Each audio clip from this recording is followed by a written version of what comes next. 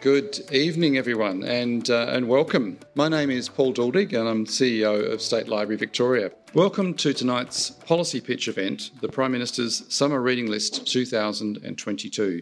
On behalf of State Library Victoria, I'd like to acknowledge the traditional lands of all the Victorian Aboriginal clans and their cultural practices and knowledge systems. We recognise that our collections hold traditional cultural knowledge belonging to Indigenous communities in Victoria and around the country. We support communities to protect the integrity of this information gathered from their ancestors in the colonial period. We pay our respects to their elders past and present who have handed down these systems of practice to each new generation for millennia. The policy pitch is a joint initiative between State Library Victoria and Grattan Institute that explores public policy for Australia's future. For 166 years, the State Library has been a catalyst for learning. We are Australia's oldest public library and an active community voice, building knowledge and culture.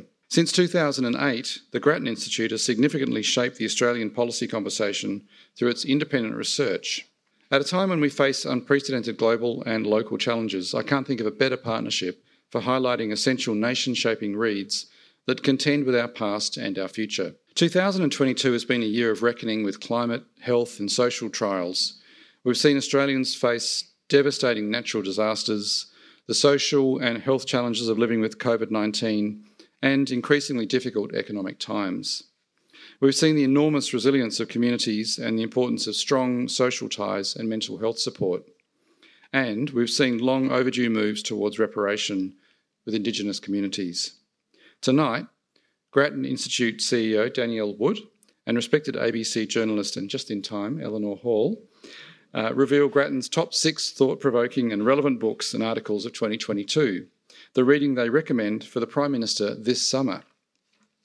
The books that appear on this year's list remind us that great literature has a role in consoling us and in keeping us thinking, so that we might face our challenges with knowledge and empathy. Many of the books remind us of the ties that bind through family, inheritance and community. There's a deeply personal tribute to family and country that confronts Australia's racism, a novel that is an elegy to a mother-daughter relationship, and a memoir of land, family and cultural regeneration. And there are works that, through research and reportage, reveal what has lain unseen and what might lie ahead. An expansive look at women's struggles for financial and career equity, an essay on the histories held in ICE cores, and a bold blueprint for tackling the mental health crisis.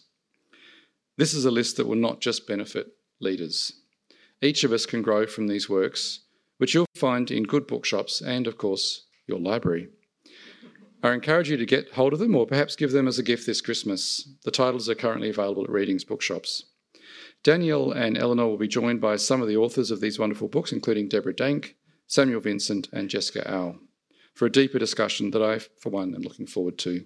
So for now, please welcome Danielle Wood and Eleanor Hall as they bring us the 2022 Prime Minister's Summer Reading List. Thank you.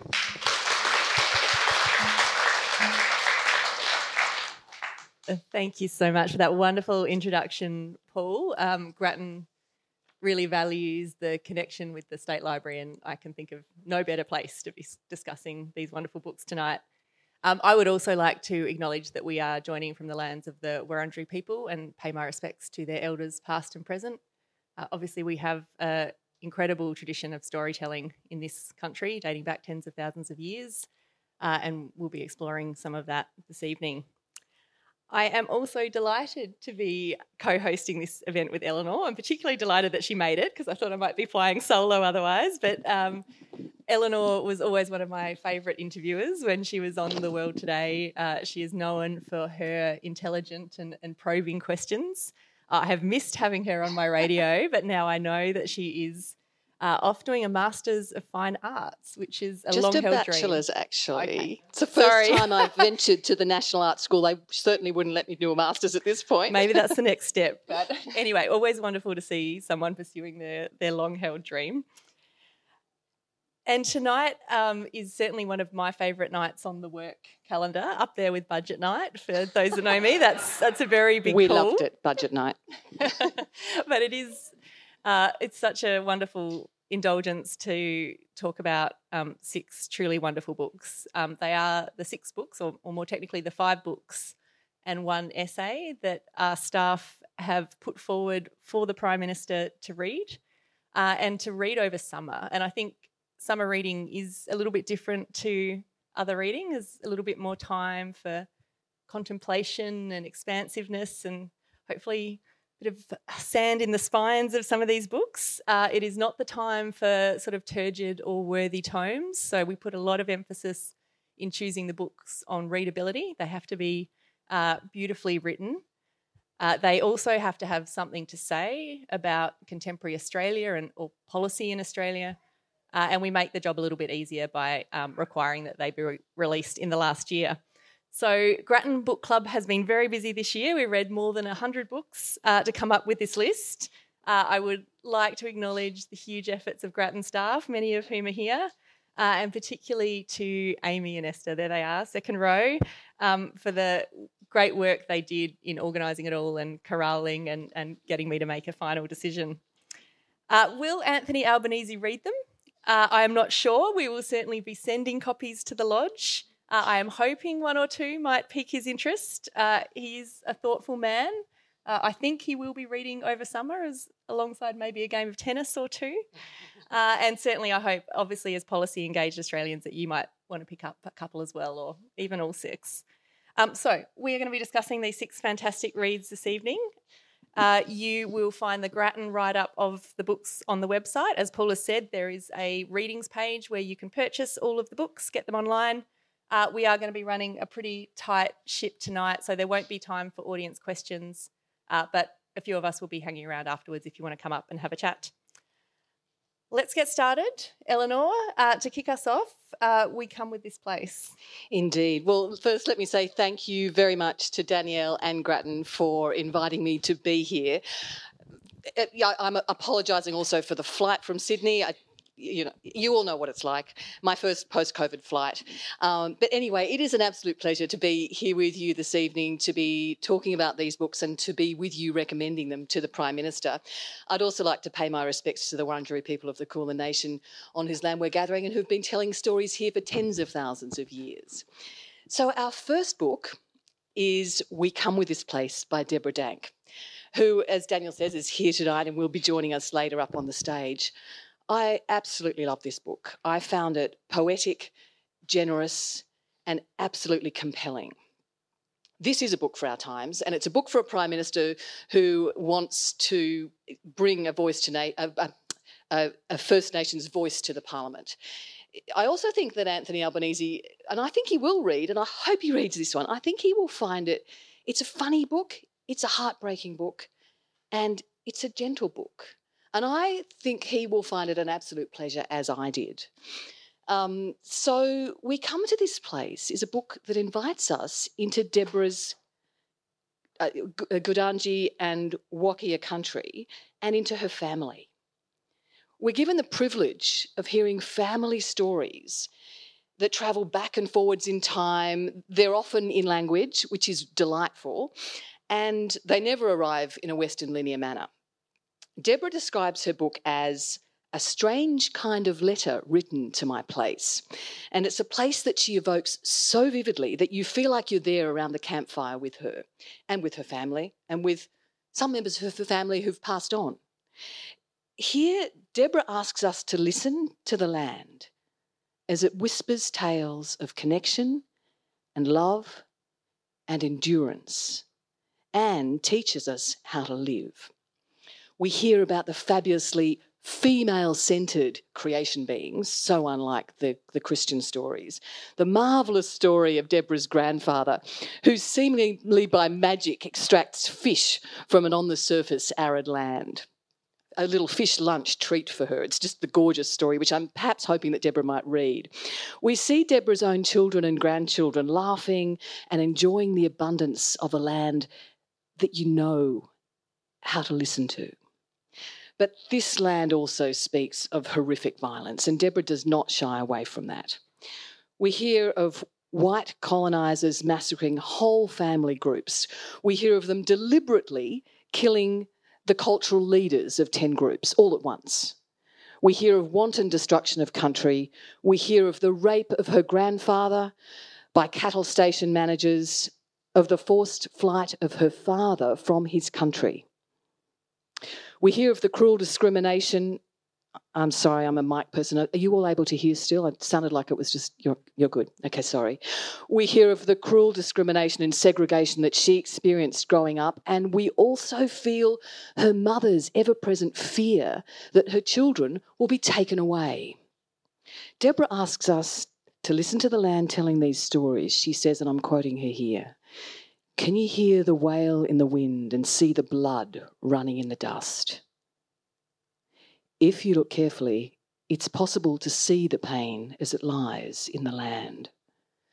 We, the readers, see, feel and hear all of this because Deborah includes us. She invites us in. So as Australians contemplate the referendum on a voice to Parliament, this book reminds us to listen. Listen when the land tells her story. Hear the voices of the traditional owners, and as Deborah advises us, listen first and then you will know. So Danny, as you can tell, this is a book that has really moved me. And actually I've been telling everyone I know, my children, my friends, everyone I know, you have to read this. How did it affect you? Look, it is incredibly moving. I think it's a real achievement, the way the kind of the stories are layered from, Deborah's own stories now, her childhood, her parents, her father's story in particular is incredibly powerful. And then the stories of the Gurindji people. The way that it's sort of worked through, I just think it is incredibly brilliant. And as you say, that emotional range from, things that are incredibly hard to read to these just amazing, beautiful moments of sort of family tenderness, laugh out loud, funny moments when Deborah was introducing her white boyfriend of 2 weeks, who she had decided was going to be her husband, to her family. The way she described it as sort of a version 2 of Guess Who's Coming to Dinner, and Dad's sort of very grumpy and not saying anything, and husband-to-be is extremely nervous and starts stabbing at the fruit in the middle of the table with his fork, and she's kicking him under the table. And then I love that at the end, the dad, after this poor man's left, mortified, Dad says, "Bub, he's a white fella, don't you?" It's just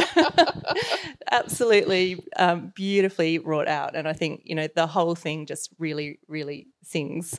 And I don't know if it will embarrass Deborah to say this, but I was talking before to her about what I thought was sort of a masterful structure, and she said she didn't actually have any chapters. The publisher told her she had to, so she just popped a whole lot of paragraph markers in. But it comes across as pure genius. Well, they've got that beautiful illustration at the top of them too, which I found really lovely. It's fantastic.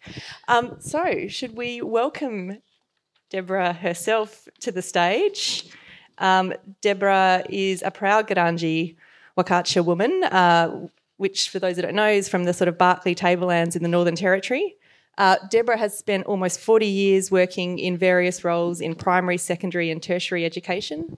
She helped establish the Indigenous Literacy Foundation, which is involved working with remote communities to provide place-based, community-identified responses to literature.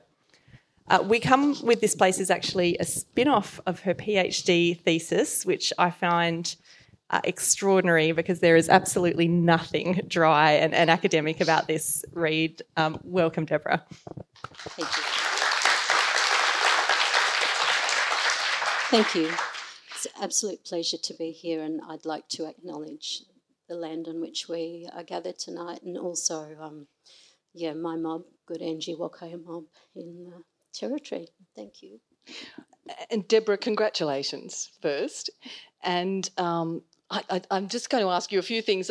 Even at the very start of your book, something really struck me. You say that our relationship with our place is not easily told in English words or Western ways. And I wondered if you could just tell us a little more about that. See, that's the best question, and I couldn't have written that for myself if I tried. It's why I did the PhD, because as somebody who's been involved in education for a very long time, I have seen Aboriginal kids really, really struggle and often exist within a deficit framework. And so I'm really, really passionate about understanding what language does to that engagement. And so my PhD is about looking at all of those nuanced messages that exist underneath English. because English is 1,500 years old and our oral traditions maintain validity for up to 15,000 years. So there are a lot of nuances that we miss within English. I think that you mentioned the oral traditions. I think that's another thing, isn't it? That English is a written language. Yep. You've got an oral language, and there must be so much more subtlety in it. Absolutely. And I know that we've been told that we have an oral tradition for a very long time. But you see, we never had art traditionally. And now what I think of as books within Aboriginal culture, because they contain iconography, exactly the same as does our books. And my mob have the capacity to read those stories. So we just have a different format within the written space. And you, of course, have several languages, one being your poetic English. One thing I'm really wondering about is, given the attempts at destruction by white colonisers, and some of those stories were just horrific, it's extraordinary that the stories and the traditions that you're telling in this book have survived. How were the stories able to be kept alive? 250 years is not even sun up for our people. When we think that since the arrival of Captain Cook, non-Aboriginal people have been here for, maybe 10 generations, if we consider a generation to be 25 years. My mob have lived on our place for 2,500 generations. So literally, we see those stories in the clouds, and we do hear them in the wind, just with the way the wind blows. I love that creation story that you tell about the three powerful women. Does it strike you that is so different to the Christian one, which is, of course, woman taken from the rib of Adam, which always struck me as utterly ridiculous, but anyway. It's really interesting, because when I went to university, I was just 17. I grew up in remote places in the Territory, and I didn't have a lot of English. Fortunately, I had shorthand, and I could take my lecture notes in shorthand and then worry about what the actual words were later. But it was just always, something else that, I'm not quite sure. It's lovely to have a sense of female power anyway. It certainly comes through in your book. Yeah. Now, I'm wondering whether we have time to do the reading with about the story. So the lovely story. Are you happy to do the reading? I know exactly where it is, so I can grab it. But the story that you tell of your grandfather and saying to you, "Would you like a fish for lunch?" Yes. I'm going to get you to read the second little bit of it. So while I'm finding it, it's 162 from that paragraph. Beautiful, thank you. My daughter designed the cover for me. My daughter won the NAIDOC poster this year, and that's why we've also got these little images throughout. It's a map of our place, and that's my dad. That's gorgeous, isn't it? Yes, she's a very smart young woman. Bimbo said, "Hey, Bub, don't waste it." And I slowed my gulps to sips. He cupped his hands and drank as he lay facing the hole in the ground, and then, twisting to look up at me, squinting through the glaring sun, he asked, "So how many fish did you say?" I giggled and sat cross-legged beside him and held up 2 fingers. The heat was already hot on my behind, but I wasn't going to miss this. 2 fish from a hole in the ground. How could it be? But cool water had come from this place, so perhaps fish could as well. Bimbo lay face down on the ground again and dropped his shoulder, so his arm disappeared into the hole. His face was turned sideways towards me, and he shook his head very slightly, warning me to stay still, to be quiet. And as I watched, with the heat from the ground steaming my backside and the smell of the water making me think rain was coming, his mouth twitched and slowly pulled into a lopsided smile. Unhurriedly, he rolled onto his side, and as his arm came out of the hole, I bent forward to get a better look. He lay on the ground, shaking with laughter at the look on my face. I had seen him do amazing things, but never this kind of truly big, amazing thing. There in his hand lay a perch with its tiny orange-brown flecks and its rounded gills working like pistons searching for water in the air. It was the size of the fish that we often caught and ate from the Georgina. I couldn't believe such a thing was possible. He tossed me the fish, and too hungry now to miss it, I clutched it securely and he turned back to the hole.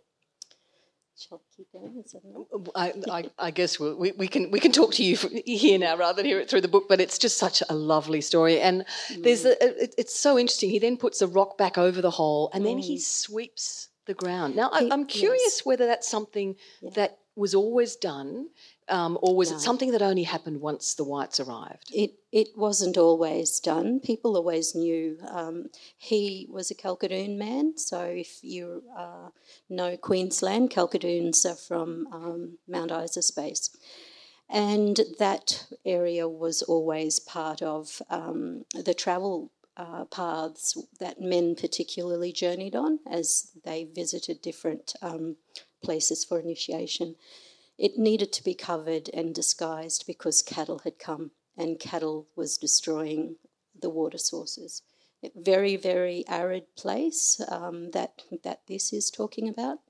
And of course now we are being fracked, so that water source will be destroyed. My country's on the Beetaloo Basin. So, it's a very poignant story because it's not going to matter that we have not ever told anybody outside of the family where that water source was because it's... Is it gone?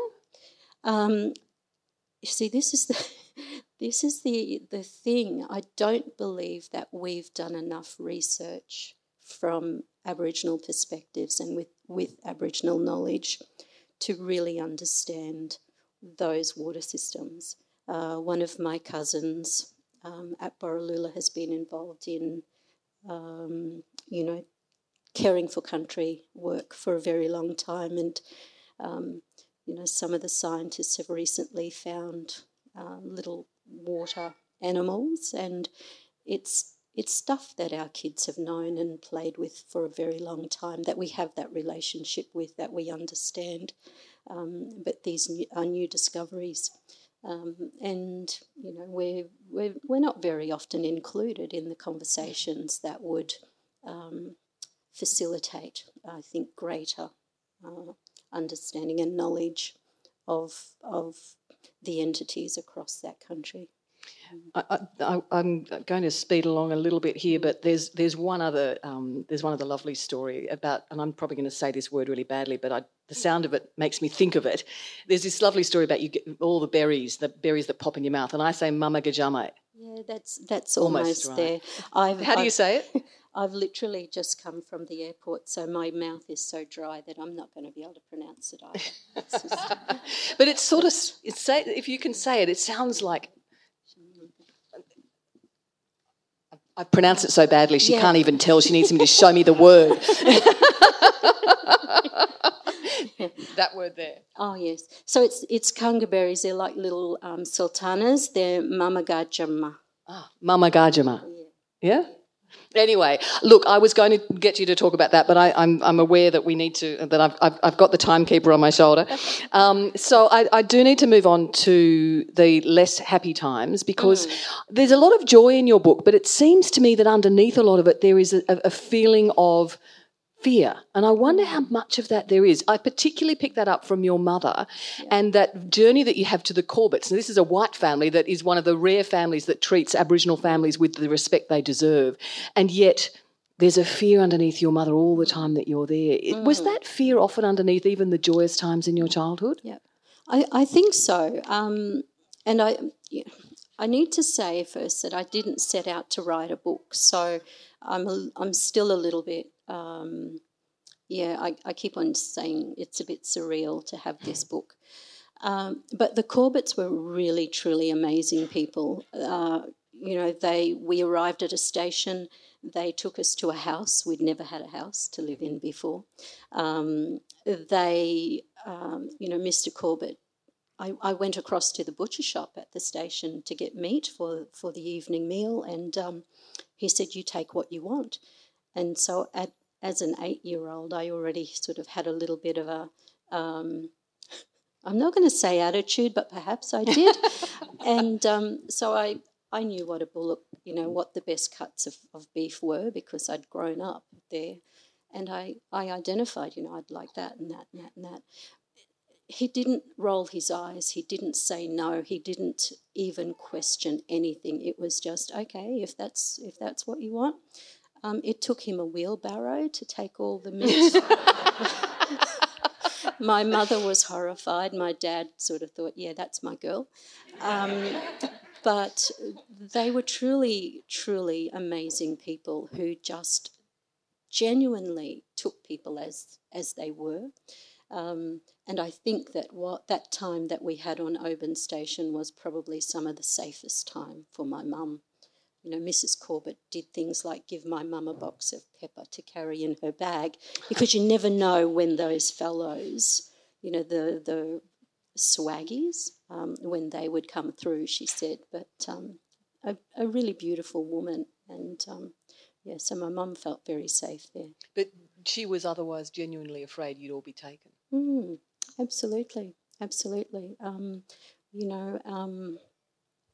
Sometimes when we went into Camberwell, it was my mum's mum who sent messages to the local police station that we were in town because it was a threat to the wider family that my dad was there because my dad was from the Northern Territory and at that time we weren't in Queensland legally.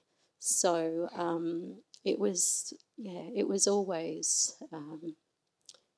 a challenge. It was always a challenge. There are a lot of horrible things that are experienced by the ancestors that you talk about in this book. And you say at one point that those sorts of experiences often get buried in a pain, and I'm just going to read what you say here, a pain that curls into itself and keeps words away. And then you also say that letting the words fall free will start to heal the pain. How does speaking out do that? I think, I think one of the great things about not planning to write a book is that I didn't have any sense of constraint about particular, meeting genre characteristics.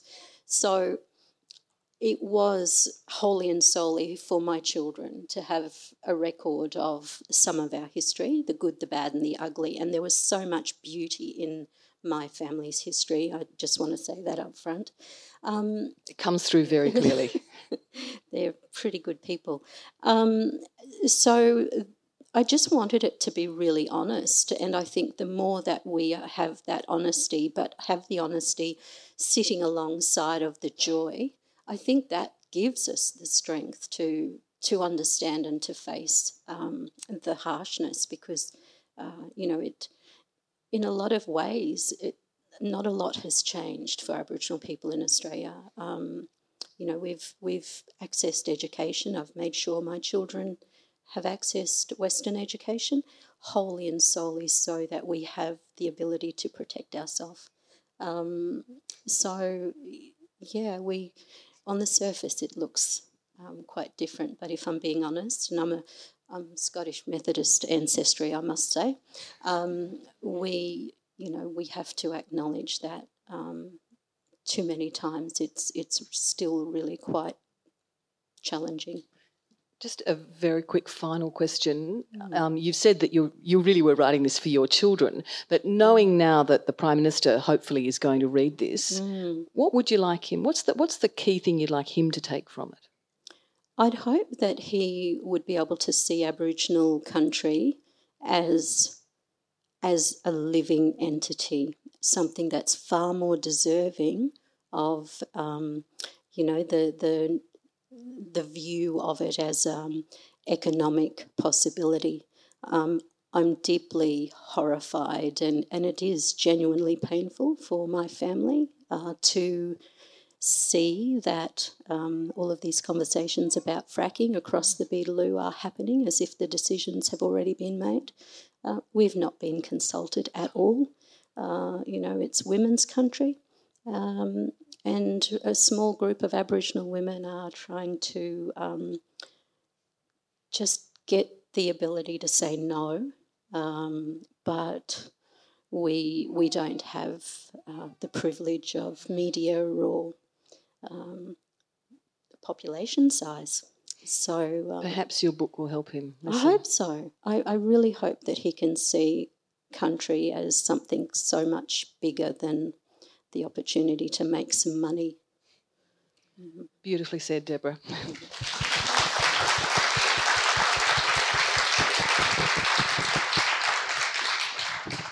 Thank you so much, Deborah. That's absolutely wonderful.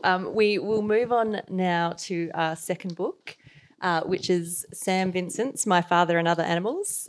So this one was very much a favourite of the Grattan staff. The campaigning was rolling in very early in the process. It is a beautifully crafted memoir, almost a kind of classic fish out of water story. You've got your sort of 30-something inner city living freelance writer, bin diver,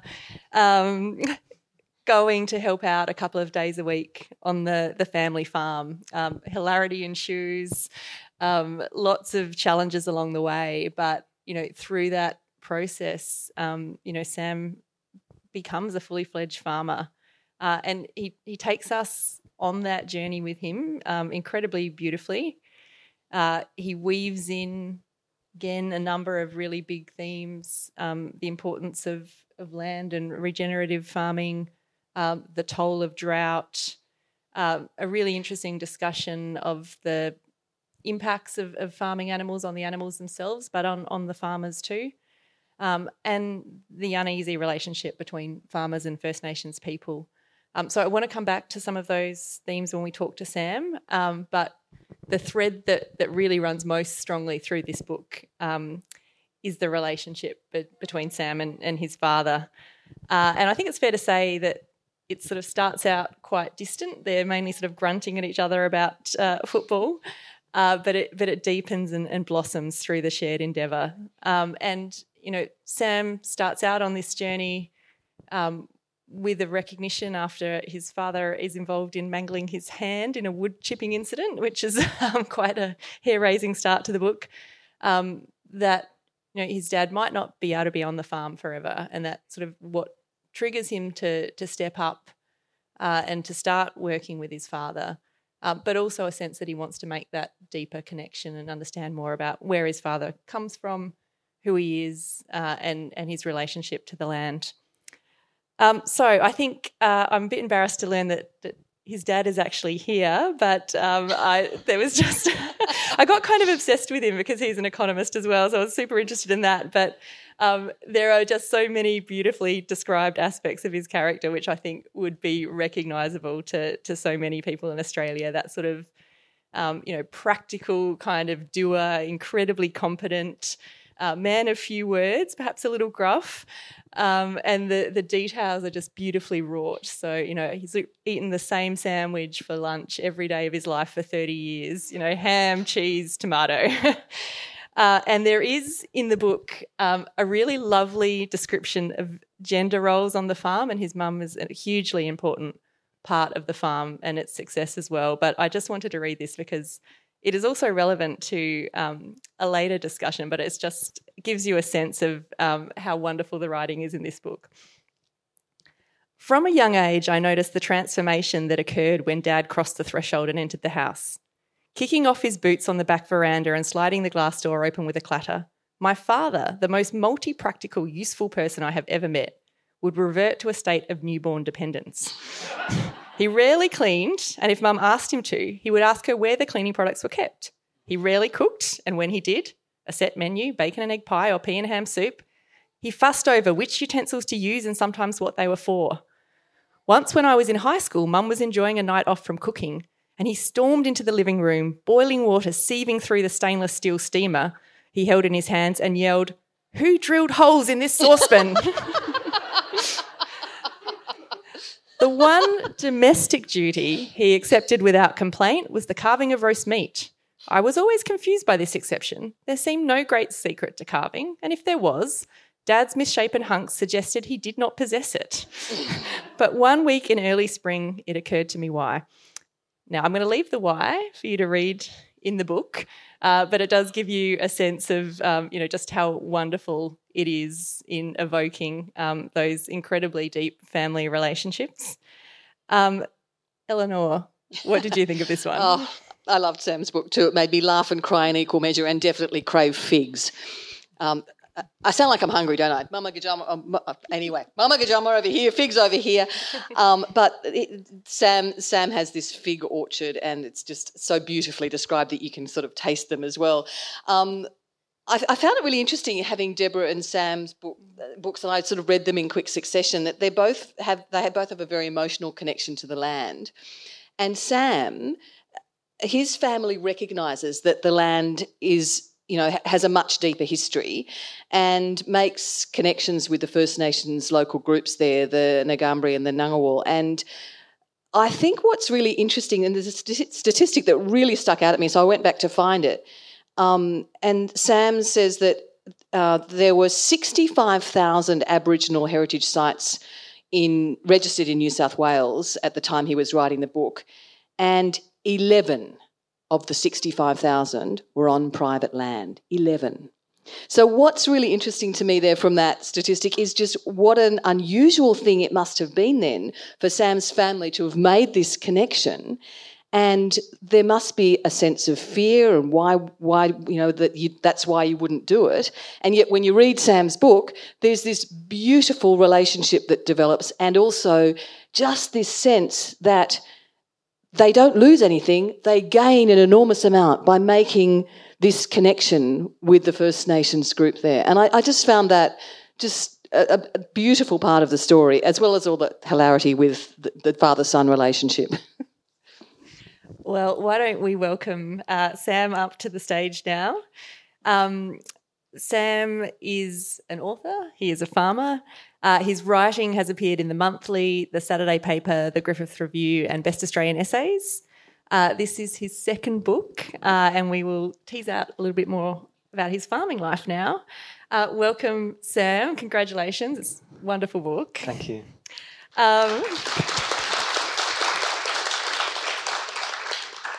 Can you start maybe by setting the scene a little for us? Love you to tell everyone about your farm at Gullion and how you ended up there. So in 2014, I was at home in Canberra and I got a phone call from my mum telling me that not to worry, my dad was in an ambulance. He'd put his hand in a wood chipper, but he was fine. So that was a bit of a reality check, and I went out to the farm the next day, and this was just the latest in a long line of farming mishaps, and I realised that he wasn't getting any younger and we needed to do something about this, so I started working with him a couple of days a week. And tell us a little bit about the farm, and it's sort of quite an unusual in its sort of topography and its shape. Yeah. It's a small farm by Australian standards. It's pretty close to Canberra in the Yass Valley. It's long and skinny. If you ask my dad what kind of soil it has, he'll say it's crap soil. Some of the paddocks, he says, are hungry country. Others are thirsty country. So it's pretty marginal agricultural country. For 100 plus years, it's been overgrazed by sheep and land clearing. So it's really been a process of trying to bring back what was lost over the past few decades, the way my parents have farmed and what I'm trying to do now. Yeah, I loved those aspects of the book about that sort of regenerative farming and the concept of kind of not just sustainability, but adding back to the land. And as you say, it was, you were obviously taking it on, but it was something that both your parents were interested in pursuing as well. Can you tell us a little bit about, what regenerative farming is and how you're going about it? Yeah, I guess particularly in the West, it's a recent phenomenon, and so it doesn't have one definition. It means it's open to greenwashing, but there's several definitions. One I like is by Joel Salatin, who's an American farmer, and he says it's farming in a way that improves the commons, whether that's biodiversity, carbon sequestration, producing nutritious food that has all kinds of flow-on effects for society. But increasingly, and since the book came out, I think there's an even simpler way of describing it. For so long, since the Industrial Revolution and its application to all facets of human society, farmers in the West have gotten up in the morning and thought, what can I kill today? They spend so much time pouring chemicals on, trying to grow one crop or one animal. It's a really reductionist way of thinking. And Regen Ag is more about what can I encourage to live. We're embracing nature in all its complexities. So trying to have as much biodiversity as possible, as much ground cover, as many different native perennial grasses, and helpful introduced grasses growing in winter and summer. Using as much, not allowing water to run off, but soak in, encouraging really complex soil life, all while growing food. It's a realization that this natural complexity makes a farm more resilient to drought and can make the food that you grow more healthy for everyone. So yeah, that's basically the gist of it. And I loved your economist dad kind of putting the economic case for it, making nature work for you rather than... We were saying earlier, for a long time, people would say to me, how do you reconcile your father's free market economics with his kind of lefty, greeny, head in the clouds, regen ag? And I wondered myself, and then I realised that they're not that different. Just as a lot of economists like him have faith in the invisible hand of the market, he has faith in nature, in natural systems, if they're allowed to function as they should. So obviously most of Australian agricultural land has been degraded, but if we do things like fixing up creeks, helping fix up biodiversity, perennial plants, getting trees back, then it'll reach a stage where it can work on its own, and these landscape functions can work without farmers having to do much. So yeah, that's where the economics and the farming comes in, I think. It's wonderful. I wanted to come back to the point that Eleanor was picking up on, the work that you did with your friend Dave, who was a sort of Aboriginal archaeologist, and then with some of the elders in the lands in establishing the history of the farm and the Ochre Quarry being registered as an Aboriginal place. Can you tell us about that process, but also to pick up on the point Eleanor made, why do you think it is such a low percentage of private places that have gone through this process, given, what you found was a very rewarding outcome to come out of that? Yeah, so the background is that in 2016, my friend Dave Johnston, who I think was the first Aboriginal person to graduate from ANU with an archaeology degree, he asked if he could come just to walk around the farm with me looking for whatever we could find. It was kind of a mini drought in the autumn of 2016. Archaeologists love drought because they can find stuff. And we spent 2 really enjoyable weeks just walking around, finding a lot of waste flakes, the kind of what's left behind when stone tools are created, but nothing spectacular. And then one day on this hill that my family's always called Bald Hill, it's always looked a little different. It has this bright red ironstone. Dave enthusiastically swore, and he said, Vinny, he calls me Vinny, I found a thumbnail scraper. I didn't know what that was. It was a tiny little artifact. It's since been estimated to be 5,000 years old. And a thumbnail scraper would have been attached to a piece of wood to gouge ochre out of the rocks on this hill. The ironstone contains seams of ochre.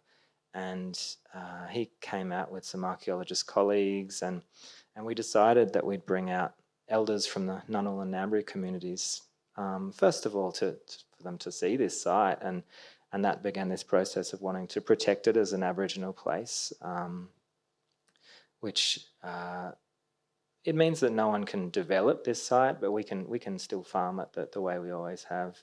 And it's just been such a rewarding process for me. I guess now that I'm in charge of managing the farm, I feel this great responsibility, knowing that every little decision I make on these 650 acres will impact the overall landscape. And so I'm always learning about how previous custodians farmed and lived here, and learning about how people were mining ochre and how important that was, and seeing the contemporary connection now among the Ngunnawal and Ngambri families, and knowing that I can speak about the Aboriginal history of the farm, not just in the past tense, that it's now this ongoing thing, has just been so fantastic for me and my family. And in 2018, Wally Bell, a Ngunnawal elder, gave it a name, Derrowa Dowra, which means yellow ground in the Ngunnawal language, which is really cool. So now on the map of the farm, we've crossed out Bald Hill, and that paddock is called Derrowa Dowra. So.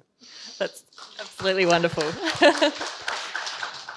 One of the sort of ongoing sources of tension with your dad through the book was you kind of hadn't grown up, got a real job, had a house and a family, but the book ends on a very lovely note with your young son being born, who I think might be over there. She's over there. She's here, Orlando. Daughter. Sorry, right. sorry. Absolutely gorgeous. Tell us about life on the farm with a little one, and will we be seeing another chapter in this book in a couple of years' time? So she was born just after I submitted the manuscript, so it was pretty crazy, the editing process with a newborn. But one thing I've really loved this year is seeing how compatible farming and fatherhood are. I have her on my chest in the baby Bjorn just about every day, doing various tasks. And I had an epiphany last week. I was doing something a little bit dodgy. I was up on a ladder checking a tank while Orlando was on my chest, and I realised, hang on, I could actually just take her out and have her on the grass looking up at the sky while I do things that might be a bit dangerous. So I've been doing that since, and it's really fun. She can come everywhere I need to go. You've got a bit of your dad in you by the sound of it, risk-taking streak. It's really lovely. Thank you again, and congratulations on the book. Thank you. I definitely will read it if you do another one soon. Thank you.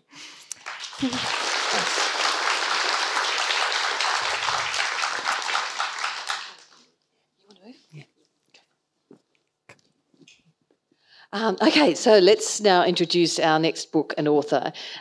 Jessica Auer's Cold Enough for Snow is, like Deborah's and Sam's, it's a very intimate book. In her case, about the relationship between a mother and a daughter. It's a much quieter book than Sam's. But like Sam's and Deborah's, it is far from traditional in style. And in fact, it won the inaugural International Novel Prize, which was set up to recognise innovative works which expand the possibilities of the novel form. And it will now be published in 15 languages. So it's a stream of consciousness, no chapters. She didn't have to put chapters in like Deborah did. It weaves in and out of the present and the past, in and out of memory and imagination, in and out of art and reality. On the surface, it is about a mother and daughter's trip to Japan. The trip is the daughter's idea. She's the story's narrator. She's planned a careful itinerary of galleries and restaurants and temples and things that she hopes her mother will appreciate.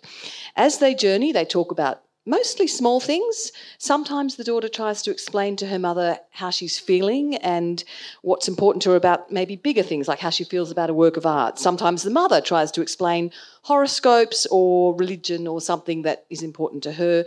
They tend not to really connect or understand each other. In between, there are flashbacks to the daughter's life in Australia, along with stories that the daughter recalls of the mother's life growing up in Hong Kong. And at one point, she tells this story in the book, and it's how she recalls it, and she realises no one else in the family actually can recall this story at all.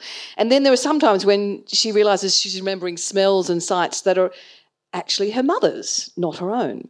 So it's while on the surface it's a travel story, it's much more complex, and it's sort of about the slipperiness of meaning and the elusiveness of truth.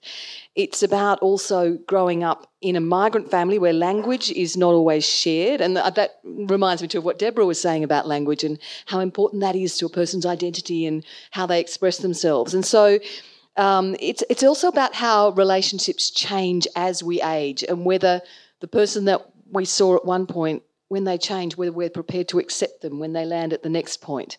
And so I think our Prime Minister, who had a very close relationship with his mother, will find the book enjoyable and challenging. And although perhaps we shouldn't be challenging politicians to question the notion of truth at any point, but I did find that it was a very quiet book that really got under my skin, and I found myself surprisingly really interested in whether Jessica was going to get the ticket for the early train rather than the late one. I mean, there is so much detail in this book, but you really care about it. I also particularly loved her reflections on art because, as I mentioned, I'm now an art student, so it was those things were lovely for me to read as well. As a mother and a daughter, I found it really emotionally engaging too. Interestingly, some people have said they find it not so engaging, and I'm really curious to find out what your reaction was, Danielle. Well, I found it entirely engaging. I have to say, as soon as I read this one, I was determined to put it on the list. Actually, I didn't read it. I listened to it. I originally consumed it in audiobook form, but I found, in a hectic world, it is so beautiful and so pared back. It's just almost a sort of a sense of calm that evades it for me, which I just really loved. I thought the novel itself almost feels Japanese in its style. So it's sort of a weird thing to say, but when I think of Japanese food or Japanese gardens, that it's incredibly difficult to pull off, but it's that pared back elegance and simplicity, and that's what the novel was for me. But also just the sort of identification with the protagonist, who has that just deep yearning for connection. So it's very clear with her mother that she is going on this trip. She's taking her mother on this trip in order to try and forge this connection as her mother ages. And, you always sort of feel that they're just sort of missing each other. She just doesn't sort of quite, even though there's very much love between them, she doesn't sort of reach that deeper emotional connection that she's looking for. But that sort of yearning permeates the book, and it's incredibly beautiful. If I can, I don't know if you're going to get Jessica to read, but I just wanted to read one short piece because I think it's really... I wonder if it's the same one. That'd be all good. Right. So this is at the end of the trip they've had together. My mother looked at me and smiled, as if she was simply happy to say that we were in each other's company and to have no need for words. We had said, it seemed, so little of substance to each other over these past weeks. The trip was nearly ending, and it had not done what I had wanted it to do. I thought of learning Japanese, how childlike I still felt in the language, how I was capable only of asking for the simplest things.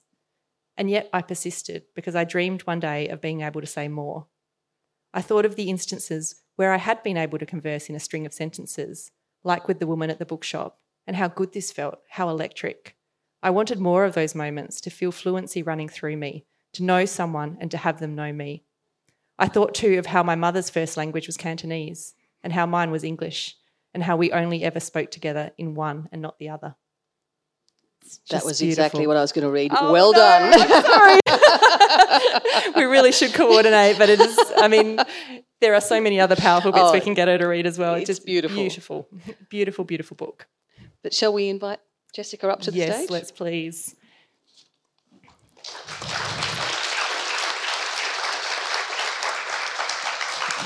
So Jessica has worked as a writer, an editor, a bookseller. Cold Enough for Snow is actually her second novel, and as Eleanor says, she won the Novel Prize, but also the Readings New Australian Fiction Prize. She was shortlisted for the Age Book of the Year Award and the Queensland Literary Awards. It has been translated into 18 different languages. Congratulations, Jessica. It's a remarkable achievement. Thank you. Thank you so much. Yes, indeed. Congratulations, Jessica. Now, first, I want to ask you about the title, because you realise where it comes from very late in the book. It's a question asked by your mother. Why did you make it the title?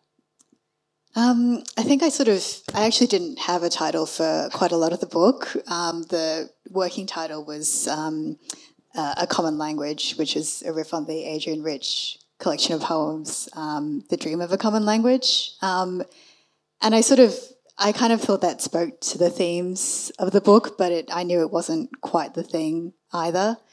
I don't know. I think what I liked about Cold Enough for Snow was that it was a little bit poetic, I guess. I thought that, if I sort of made my prose plain enough, then maybe I could get away with a poetic title. I could have probably made it a bit plainer, but, I thought I'd try it. But yeah, I also really like the sort of unfinished, fragmentary sort of quality.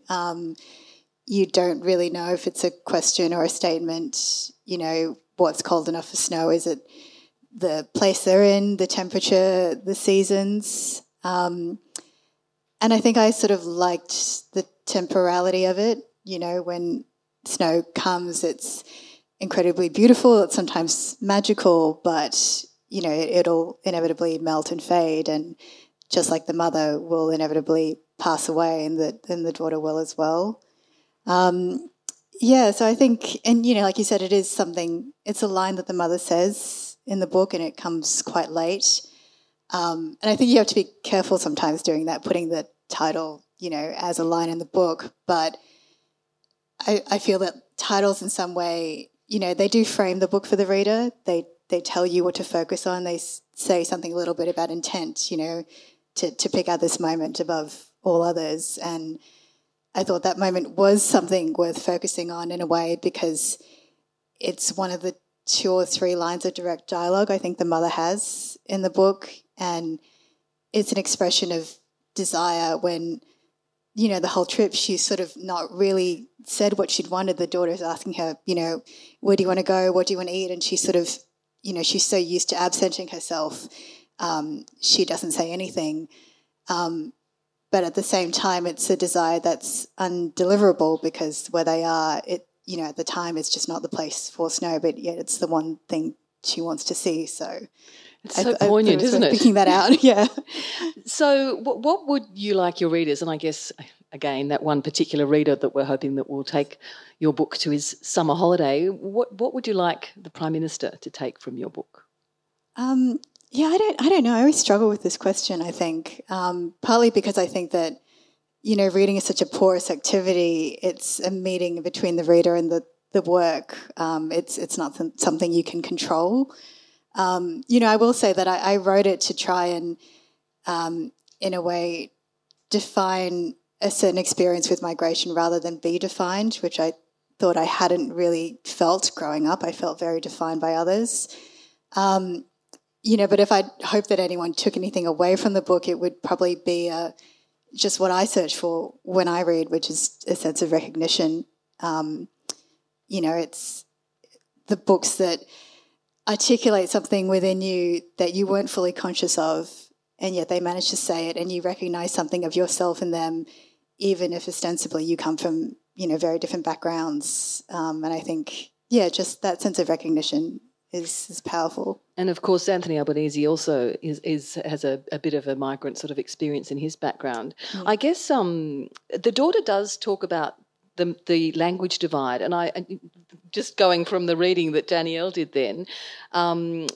You say, and the quote again, that you say that, so your mother's first language was Cantonese and not yours, the daughter's. I'm saying yours because that's how I'm reading it in the book. The mother's first language is Cantonese, the daughter's is English, and that they only ever spoke together in one. You say that you're wanting to talk about the migrant experience. What sort of a block in communication do you think that creates? I think it does and it doesn't, because, usually with parents, and I think especially with the mother and daughter in this book, they do have this really strong, intimate, embodied connection, right? It's almost telepathic. I think you can sense sometimes what your family thinks, even if they don't say anything, or even if they say something completely different. You can read a lot in there. So I think to one extent they have that connection, and if anything, they are reading that constantly throughout the book. But at the same time, like we were saying, language is linked to culture. It's linked to history. The way that a certain language structures its grammar or its vocabulary shows you what it values and what it focuses on. So I think that there is something that the daughter feels is maybe missing there, a level of understanding, and maybe it's just a sort of level of her mother's childhood, that is locked away. And I guess she just wonders what it would be like if her mother could express herself fluently with her, with even a sense of humour, that sort of thing. Mm. The daughter tells us that she doesn't know why she wants to take this journey with her mum. She says, I was beginning to feel that it was important for reasons I could not yet name. Does she name them in the end, do you think? I don't know she explicitly names them, but I think that through maybe layering it, she might get a clearer sense, and maybe hopefully the reader would get a clearer sense of it. I think that, you know, at the start of the book, she feels that her mother and her are so different. You know, they've been born in different places, they speak different languages, and, you know, because of the speed and nature of migration, there's differences in class and differences in education on top of differences in personality. And I think she feels that maybe they do have this connection, maybe through art or through something deeper. She just has to unlock it for her mother, and maybe then that will be what they connect with. And that obviously doesn't turn out to be the case. But I think she feels in a way that it's her last chance to ask that question of her mother and to find that out. And I think it also, it sort of plays into the sense of time with the book. You know, I sort of wanted it to be read almost on 3 levels, that, you know, what was happening in real time. That was one level. The other level being maybe these were things Haas said or things that the daughter had wished she'd said that hadn't been able to. And then just the third being that maybe the trip had never happened at all, and maybe the mother has already passed on and it was something she wished she'd done. So, wow. You know, yeah. Oh, that's really I interesting. didn't get to the third level. No, it was pretty subtle. Indeed. There is a lovely description there. You mentioned that she was trying to connect with her mother about art. So the narrator talks about Greek mythology, and she tries to explain it that it's like a camera obscura for human nature. Quote, by looking indirectly at the thing they wanted to focus on, they were sometimes able to see it even more clearly than with their own eyes. Is that something that you feel about art, that it is trying to speak to us more directly? Or allows us to see more directly, perhaps? Possibly, yeah. I mean, I think it's difficult to pinpoint any clear purpose sometimes with art because, you know, sometimes you don't feel anything at all when you look at something, you know, but sometimes you can be really moved, and sometimes that's just about immersion or beauty, or it's something else more radical. But I do think that, you know, thinking about that line about the camera obscura, I was thinking about a sense of clarity maybe, or depth. And I think maybe, you know, going back a bit, that thinking has to do with what I feel is a deep problem sometimes with language. Like I feel on the one hand, it's a wonderful tool, it's a wonderful thing we have to communicate, but on the other hand, it's really difficult sometimes to convey the depth and nuance of a whole lived experience. And, you know, sometimes I just reach for things which are like generalities or cliches, and they're not really what I mean. They're just easy, or they're approximations of what I want to say. And maybe the thing about art, you know, in clarity, is that if it is abstract, say like a painting or dance or music, it doesn't have to do with words. It can allow you to hold something undefinable and complex. Or if it's like a novel, you know, sometimes it's about the layering. It's about talking around and around a thing and not naming it explicitly, but just carving out this very specific space. And, you know, that sort of triangular relationship you've got with yourself, the work of art you're looking at, and then the experience. In those gaps, you know, I think there's room for something else to kind of exist. And that's what Japan is in a way. It's the country that allows her to sort of contemplate her past, her mother's past, China and Australia, through a third object thing. Just have I got time for one more? Just going to that point that you said about the third layer of reading, that perhaps the mother has already died. There is a point in your book where the daughter imagines going through the mother's things, and she says, or after she's died, I mean, and she says, I knew I would keep nothing, whether out of too much or too little sentiment, I didn't know. Why is she so certain that she'll keep nothing? I don't always know. I think maybe there's another part of the book where you know, the mother and the daughter are sitting together in a church, and they're talking about spirituality and religion, and the mother sort of makes a comment along the lines of maybe more Buddhist thinking, that, you know, she thinks life is suffering and really the best you can hope for is to pass through it. You know, she says, like, smoke through the branches until you either reach a state of nirvana or you suffer elsewhere. And I think maybe the daughter sort of implicitly disagrees with her at the time, but I think deep down maybe she does understand that aspect of her mother. And, you know, there's another point at which, you know, an ex-boyfriend of hers is commenting about the narrator, and he says she could almost live in a monastery, you know, doing the same task over and over again. So I think maybe that there is that sort of continuous line between them, that maybe the narrator does feel that, you know, there is something ephemeral to existence, and she doesn't necessarily put a lot of stock in holding physical objects and keeping them. Yeah. No, it's a very, very beautiful book, and there are no cliches in your writing, I must say. I hope not. There might be a couple. Thank you so much, Jessica. So next up, we have a wonderful essay by journalist, author and editor Jo Chandler.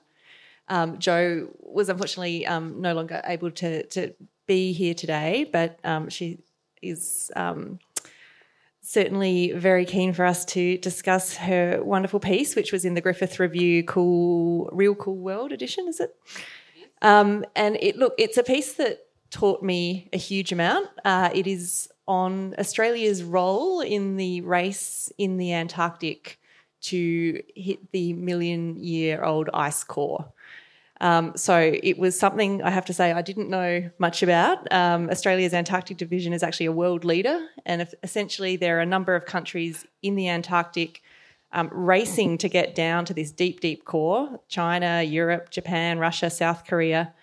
And ultimately, you know, this is a scientific journey. We need to understand that long arc of history to appreciate what they describe actually as kind of the guardrails of how far we can go in terms of emissions. By understanding the history of emissions, that we can delve into that ice core. We understand how the world might react to the very unusual position we find ourselves in, given the level of carbon dioxide in the atmosphere. So this is sort of a crucial scientific mission, but the essay goes much beyond that. Even though it describes that sort of scientific race, it goes into the sort of geopolitics and the strategic element of that Antarctic investment, which I found absolutely fascinating.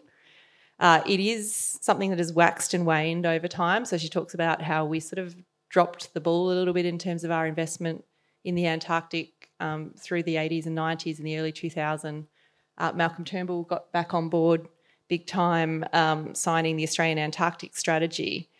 And she talks about, why it is that it's important to be there. One of the people interviewed in the essay talks about it as, partly a flag-raising exercise, that we are, by being there and participating in this scientific race, we are helping define our territorial rights in the area.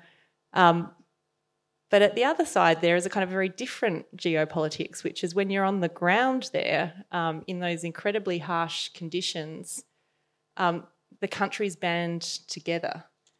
So there is, she talks about an incident in 2010. It was a Chinese, one of the Chinese people at the Chinese station got hit by an earth mover, very badly injured. He's taken to the Russian base. It's a team of doctors from Hobart that comes and operates on him. A decade later, end of 2020, it's an Australian that's injured, and it's the Chinese and American teams, basically helping carve out a runway so he can get medevaced off back in Australia. So, and that was at a period where deep tensions between the three countries around the pandemic and trade, but on the ground, none of that matters. Everyone's banding together, and I thought that was a really lovely discussion of just, how that actually kind of plays out. And there's a really, again, it's beautifully written, a nice paragraph that just sort of sums up that duality of the geopolitics. She says, that episode encapsulates the disparate threads of the Antarctic narrative that are so captivating. The individual quest for knowledge, recognition and adventure, the exposure of intimate character to the elements, the layers of veneer stripped back to raw, the chest-thumping of posturing nations, the camaraderie of their emissaries. The outposts of our occupation of this place, which defied human intrusion for so long, are still so tenuous. Rusting fuel drums piled on white ice, the juxtaposition of mess and purity, vulnerability and magnificence, transience and endurance. This is Earth before and beyond us. So it is both beautiful and informative. Did you learn much, Eleanor? Interestingly, I have done a bit of reporting on Australia's role in Antarctica, and I thought also I had done quite a bit on Antarctic research and its role in climate change. But what I found really interesting was I did not know about this ice core, which is there's this battle to sort of, or not battle actually, it's a sort of cooperative competition amongst countries to find this ice core that goes down 1 million years. And the reason they're looking for 1 million years is that it was at that point that there was this change in the cycle, the system, where the ice ages had flipped ice age, warming, ice age, warming at a sort of regular rate. And then 1 million years ago, something changed. So they're trying to find that point. And that to me was surprising because I knew they were getting ice cores and they're finding out stuff about the climate, and I just didn't realise they were really actually diving for that. And when they find that 1 million year point, one of the things I'm still a little unsure about is what it's going to tell us, but it's probably something more terrifying than we already know about tipping points. But one of the things I also found really interesting, and there's a little bit in the book which I won't. Why not? It's about how much information that you can find in these ice cores, and the thing that struck me was the air temperature 1 million years ago. It's like, wow, really? So she says, from these samples, scientists can discern past air temperatures, measure precipitation, track concentrations of carbon dioxide, methane, other greenhouse gases. They can open the pages of deep time through traces of aerosols and microparticles. Vestiges of ash archive volcanic eruptions. Salts recall conditions in the surrounding seas. Sulphur signatures etch the extent of sea ice and the life forms clinging to it. Sprinklings of mineral dust testify to wind circulation. And then she says, this isn't proxy data. She says, this is real. It's extraordinary. And I think one of the things, so funny as a reporter, you think you know things and then you realise you're just a jack of all trades and you know a tiny bit about, well, you know this too, Sam, tiny bit about lots of things and really not a lot about many things. So, I think what was interesting too was when they discovered this, Will Steffen, who I'm sure all of you know and certainly I've interviewed many times, he said that the interesting thing was that, so the Russians dug down, I think in 1998, and they got quite close, I think 800,000 years, and the things that they found, he said, changed the way that scientists thought. He said they previously thought that the Earth was a system, a geophysical system, which influenced life. And what this showed was that life was also influencing the system. And I think that was the really interesting thing. To hear someone like Will Steffen say in 1998 that was a game changer, that to me was really interesting. And of course then there was all of the geostrategic things you were saying. I hadn't also kind of tracked the way the geopolitics matches the scientific funding more recently. I knew that was what was going on at the beginning when they set up the Antarctic Treaty, which is a wonderful thing because it's actually not about planting your flag. It's about planting a flag for science and saying no one has complete ownership of this place. And we're here to discover it together. And that's a really wonderful part of the story. But I think, the fact that it was 2016, I was thinking, but wasn't that a coalition government? Didn't they hate science? And it's like, oh, hang on, that was when Turnbull came in. Anyway, politics. Let's get away from it. We should move on. We should. Sorry, I'm being the harsh timekeeper tonight, but I do want to get everyone out on time. I'm a very obedient time person, having been in that media industry for such a long time. So now we're on to our next book, which is this book, Claudia Goldin's Career and Family. So there are things I liked enormously about Claudia Goldin's book and a couple of points which really irritated me. So So this is probably the most dense book on the list, so warning if you're looking to take it down the beach. It is full of statistics and meticulously marshalled data, but it's really readable because Claudia Goldin organises the information in such an interesting way, and she includes biographical narratives of specific women so that you really get a sort of personal sense of it. It's the story of the momentous change that began when women first started entering the professional workforce in significant numbers in the first 2 decades of the last century, and the choices about career and family that they've made over that time. And Goldin makes it clear she is only talking about college-educated women, so that limits it significantly, but it makes it, able to be focused. And it's based on US data, but the similarities with Australia are actually quite striking. So she tells this story through 5 cohorts of women. The first group graduated university between 1900 and 1920, and they had to fight even to gain access to university. And once they earned their degrees, they faced significant legal and social restraints on their careers if they married. So they had a choice, career or family.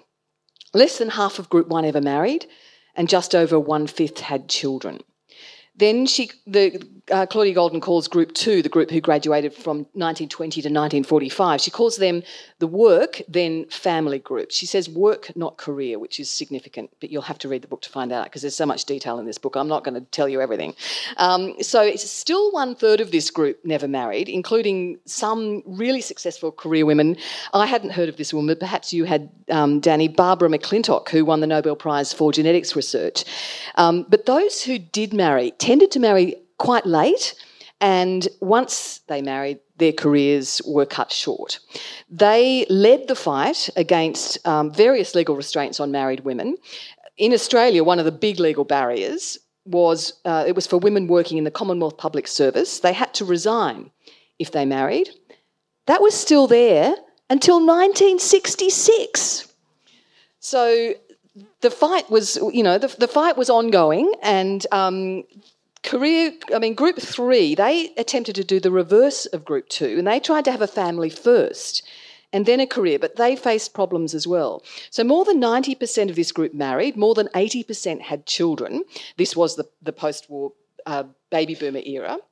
But while they faced fewer legal barriers to working, thanks to the efforts of their mother's generation, there were still social bars and discrimination. So when they tried to go back to work after having children, it was very difficult. So, for example, Stanford Law graduate Sandra Day O'Connor, who many of you will know eventually became a Supreme Court judge in the US, she couldn't get a job in a normal law firm when she graduated, when she came back after having children. Then there's the women of Goldin's Group 4. They had seen their mothers try and fail to establish careers after they had families, so they tried the other way round. And there's a really lovely story in the book where one mother says to her daughter, she sort of advises her to do what she didn't do because she'd failed. And the pill, of course, helped this group delay children, but then there was a downside to that because some who wanted children found they'd left it too late, which leads to the final group in Goldin's breakdown. Building on the efforts of a century of women driving change, this group wanted both family and career, and in whichever order they chose. So it's here. This book is very complex. So it's here that they come up against the big problem that Claudia Goldin argues and analyses so comprehensively in this book. She argues it's the key to the gender wage gap. It's what she calls greedy jobs.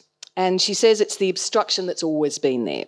So in a nutshell, the problem is jobs that require long, irregular hours pay more than jobs that have family-friendly hours. They don't just pay more because you work more.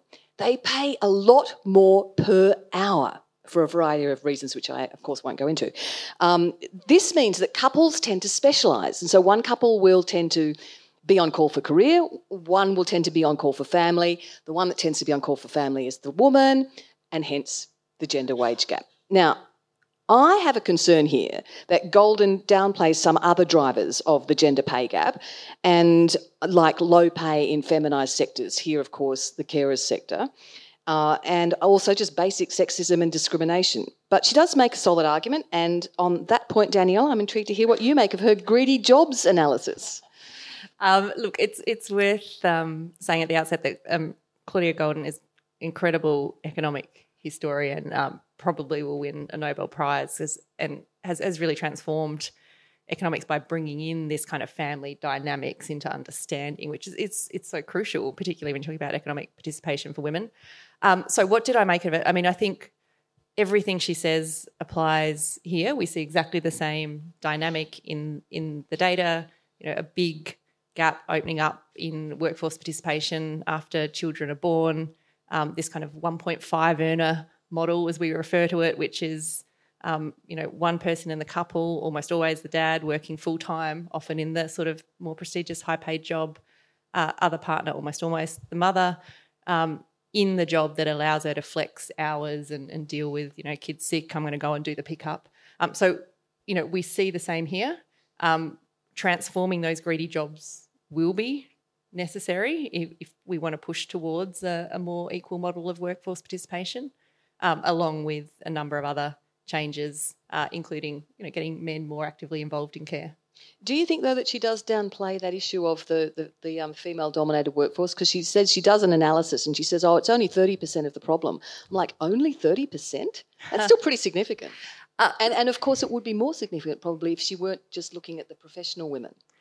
I think what you are just seeing is the way that academics work, which is to say, I've studied this, I'm talking about this, therefore I'll just push the other things to the side. So I don't think she's saying that that's not important. And clearly, low pay in feminised sectors, aged care, early learning and care, disability care is very real. It contributes to the wage gap. It's contributing to massive shortages of workers in those sectors as we speak. So I wouldn't read it at all as a downplaying of the importance of that. All she is saying is there is a very other significant thing that we should be talking about. She's upplaying. Indeed. Now, you, of course, memorably said in that speech which launched the Albanese government's Jobs and Skills Summit, and I'm going to quote you here because it was such a great line. You said that if untapped women's workforce participation was a massive iron ore deposit, we'd have governments lining up to give tax concessions to get it out of the ground. So how is the Australian government going when it comes to releasing this untapped resource? Look, I think they're taking it fairly seriously. It's certainly high on the agenda and probably on the agenda in a way that it hasn't been, certainly since I've been talking about these issues. So, a couple of the big levers, reducing out-of-pocket costs of early learning and care. We know that, we face very high childcare costs in Australia by international standards. Women tell us that is a big barrier to going back to work. So taking steps in that direction is incredibly welcome. The other component of what they're doing, which is critical and I think really came out very strongly at the summit, is around paid parental leave. So again, we have a very ungenerous system by international standards. There is a move to extend the amount that's available and really crucially to make a component of that a sort of use it or lose it component for dads and partners. And what we know from the overseas experience is if dads start picking that up and start taking that leave in the early years, that engagement with the children, maybe taking them up the ladder, that will set them up for a closer relationship and a more involvement in care as we go on. And really that, until you get more men involved in care, you're not going to change the patterns, and we're going to continue to see these women churning their lives around trying to make this career and family thing work. What is extraordinary about this book and those 5 generations is women are kind of trying all these different things and men are just kind of doing the same thing the whole way around. So my hope is if, the next 2 rounds of this, it's men. It will be men. I am extremely conscious of time. We have 2 minutes left to go. I have not even talked about our last book, which is Healing by Dr. Thomas Insel. He is let me get the title right, the director of the National Institute for Mental Health, which is essentially America's chief psychiatrist. We've put this book on the list. It is also probably slightly on the heavier end of the spectrum because mental health is such a critical policy issue. And I don't know if anyone saw the Hilda longitudinal data that came out last week, but the extraordinary decline in mental health for under 35s should keep any Prime Minister up at night. It's been going for a decade, but it did speed up during COVID. This book I love. It's very Grattan in its style. It's not just admiring the problem. It's talking about what we know works. So it's not just about how do you reform the system. He's very clear. We need to look more broadly into people's lives, the role of people, human connection, of place, of having a home and of purpose, particularly through work in people's lives, is critical to mental health, but as is reforming the system. And we know, it's quite hopeful. There's a lot of things we know work. We don't have good systems for bringing evidence base into mental health care, but he calls it healing because he says you can heal, you can recover, and we can make the system work better. So if you're interested in mental health, it is an American book, but there are so many parallels with the Australian system that I still think it is very worthwhile read for people who are interested in that area. With that, at 7 o'clock, I'm going to have to wrap up. I think Eleanor might have gone all night. And, frankly, we could have. They're just such a fantastic set of books. I will quickly mention the Wonks list. This is what we think the Prime Minister should read over summer. The Wonks list is what we think the Prime Minister's advisors should read over summer. Slightly more technical worthy tomes. Thank you to Alison Reeve, who's there in the audience, for leading the charge in pulling that together. So can I say thank you again to our brilliant authors. Thank you for the work that you have done, but your wonderful engagement tonight. We're so delighted to have you here. Thank you to the ever excellent Eleanor Hall, to the State Library, and to Paul for hosting us. And to all the wonderful Grattan staff that read and discussed books, and to the unflappable bee who pulled this event together. If you like Grattan's work, do consider supporting us. We've had a very big year in terms of policy impact in 2022, and we hope to do more of that in 2023. I hope you all have a really relaxing Christmas break, and I look forward to seeing you all here for more policy discussions next year. Thank you and good night.